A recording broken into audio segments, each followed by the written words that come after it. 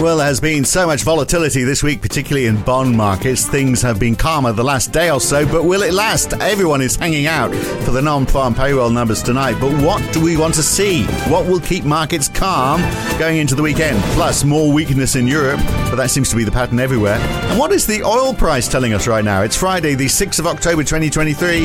It's the morning call from NAB. Good morning.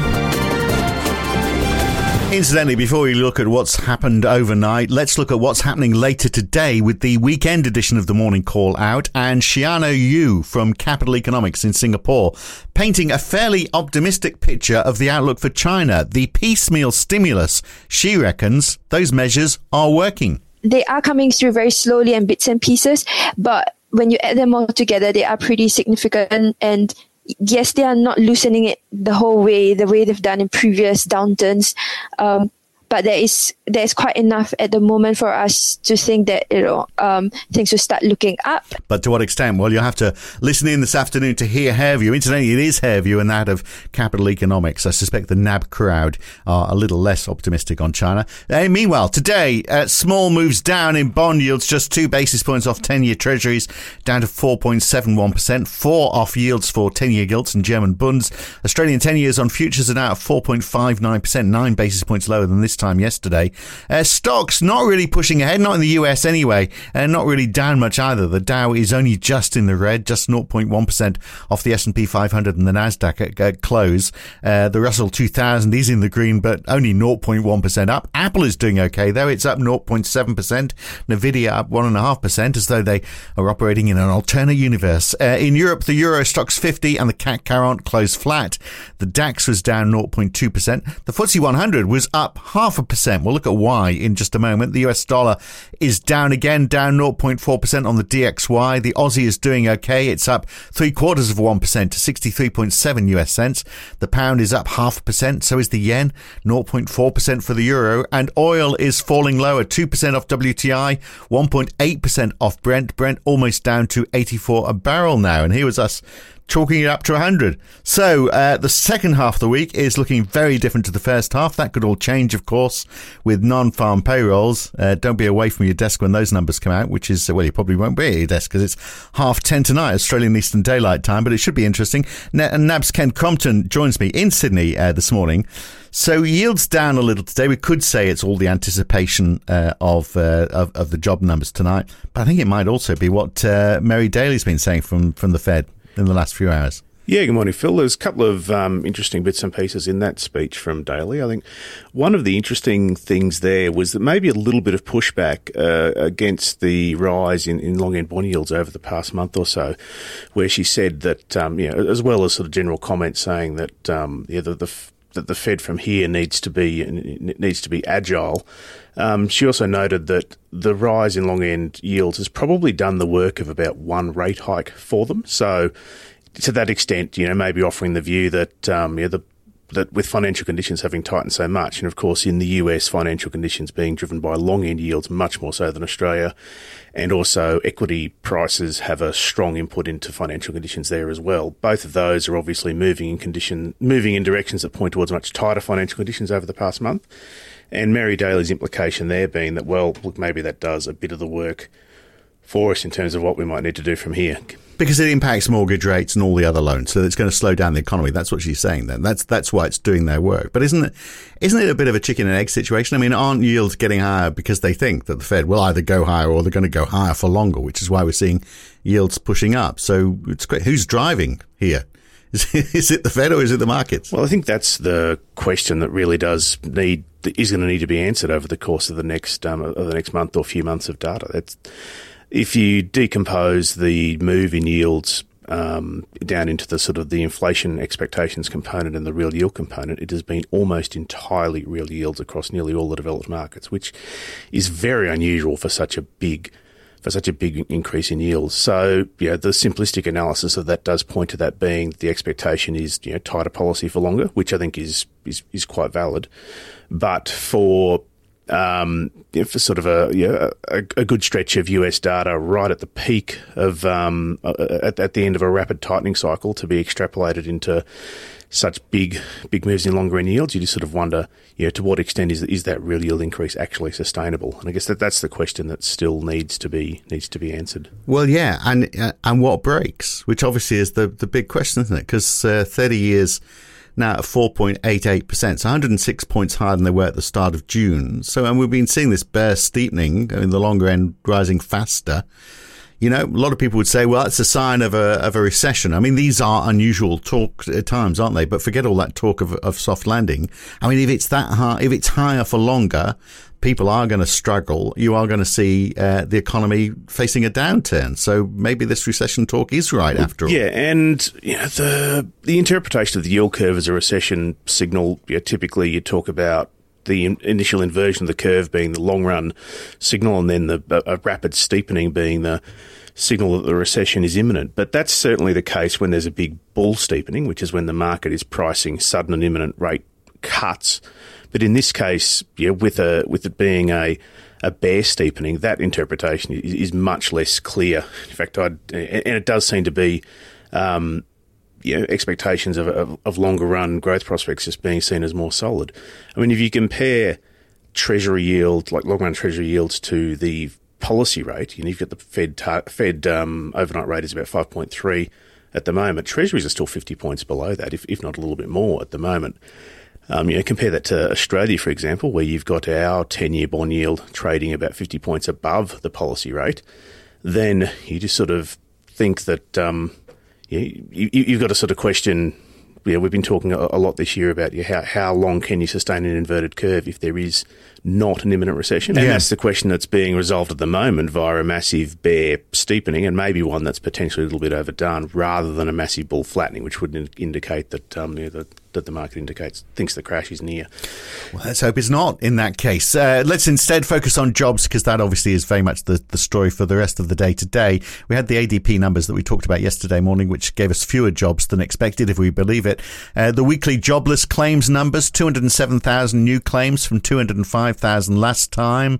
So, fewer people working supposedly, but the continuing claims down by 1,000. No big deal. In other words, no news here. But I guess, markets are hanging out for any bit of data at the moment, aren't they? Which is to do with jobs. Yeah, essentially an in-line number there for jobless claims this week. And reading through some of the analysis around some other indicators, such as in the US, there's the warn notices, which are given of big layoffs and factory closures and those sort of things. There was a sharp drop in those during August. That's rebounded during September. So part of the thinking is that as those notices actually come into action over the next few months, that may point to an increase in jobless claims potentially, and feeding through into the broader labour market. But certainly, for tonight, in terms of non-farm payrolls, we're still sitting, I think the consensus is still sitting around 170K, I believe. And it's average hourly earnings numbers, expectations there are sitting a little bit high, bouncing up from 0.2 to 0.3. But once again, that's still not a number that's probably in an outright sense likely to be too concerning. So, right. So if we see those, is that a market's going to stay as calm? Because we've had this before, haven't we, where there's, numbers have come in as expected, and yet markets still, react quite sharply to it. But I mean, is that what we're looking for, to go into a calm week next week, or what could throw the cat amongst the pigeons? I guess if we saw that, the key number probably is if we see that wage number go up too much. Yeah, that's obviously the sort of more longer run number that's going to be of concern to the Fed. I mean, if you can have that Goldilocks scenario of unemployment not moving up too much, yet you manage to have average hourly earnings manage to stabilise, and inflation obviously continue to keep cooling, then obviously that's a great outcome. You're not going to know that from one number tonight. I mean, the potential short-run reaction tonight, I would argue, given the scope, given the size and pace of the sell-off over the course of the past month, unless the number is extremely is sort of an extreme stronger than expected, it's probably almost likely you're going to be unchanged or see a small fall in bond yields out of it. I would strongly suspect, but. But are we going to go back to where we were, for example, even at the beginning of September? I doubt it. I think bond yields are going to be trading in roughly these ranges for a bit of time yet, until you see some of the US activity data actually soften a bit more. Well, the expectation is clearly that things are going to soften, aren't they? If we look at oil prices again down today, the last couple of days, quite sizable falls, which would suggest that people are expecting there's going to be a softening of demand. Yeah, and certainly that's the expectation that nearly all the central banks are counting on, especially the Fed, who, as we were talking about the Mary Daly speech, and I mean, she had some comments in there pointing out about how restrictive policy is, where sort of the real Fed funds rate was sort of estimated somewhere between 2 and nearly 3%, whereas they estimate neutral is at something like 0.5. So they see themselves as being as being quite restrictive. So that obviously biases their forecast towards a softening, and nearly every central bank is relying on that. And I guess markets have actually bought that story for nearly all the way through the tightening cycle as well, that you've seen incredibly inverted yield curves in a lot of markets from very early on in the tightening cycle, Australia being an exception. And you've seen longer run inflation expectations remain incredibly controlled through the entire cycle. So the market has put a fair bit of credibility in the fact that the policy is going to bite. And I guess it's starting to get challenged a little bit at the moment, given that you're not seeing sort of hyper-reactive rhetoric from central banks as you do get the odd strong data point anymore, which I think is reasonable. They're relying on the lags to come through, and I guess we'll need to see. Well, those strong data points are getting few and far between, aren't they? So if we look at the trade numbers from yesterday, for example, if we look at imports and say imports are a measure of how much domestic demand there is, how much consumption is going on, Australia 0.4% down month on month. We saw healthy exports, which is why we saw the trade gap widen, so the trade surplus widen. So that's good for GDP, I guess. But, the underlying story is that there's less demand for imports. The US doing the same, imports down, exports up. So that's reduced their deficit a little. But again, imports down. And Germany, absolutely no doubt at all about the direction their economy is taking, because their imports down 0.4%, their exports down 1.2%. Yeah, I think you're right. The import numbers across all those trade balance data that was out over the past 24 hours or so certainly points to softening domestic demand everywhere. Australia sort of came out with a big bounce in the headline trade balance, mostly on gold, non-monetary gold exports. That's a very volatile component that bounces around. More broadly, our trade balance is well off its peaks of last year, but that's just simply an energy price thing for the most part, with the value of coal exports coming off. So certainly the more important detail there to watch here probably is those import numbers for a measure on consumption. And I mean, the other thing interesting too there, though, we have been sort of highlighting some risk of slowing of goods price disinflation, given that particularly in Australia, the RBA is sort of relying on that to continue in order to ease some of the persistent services inflation.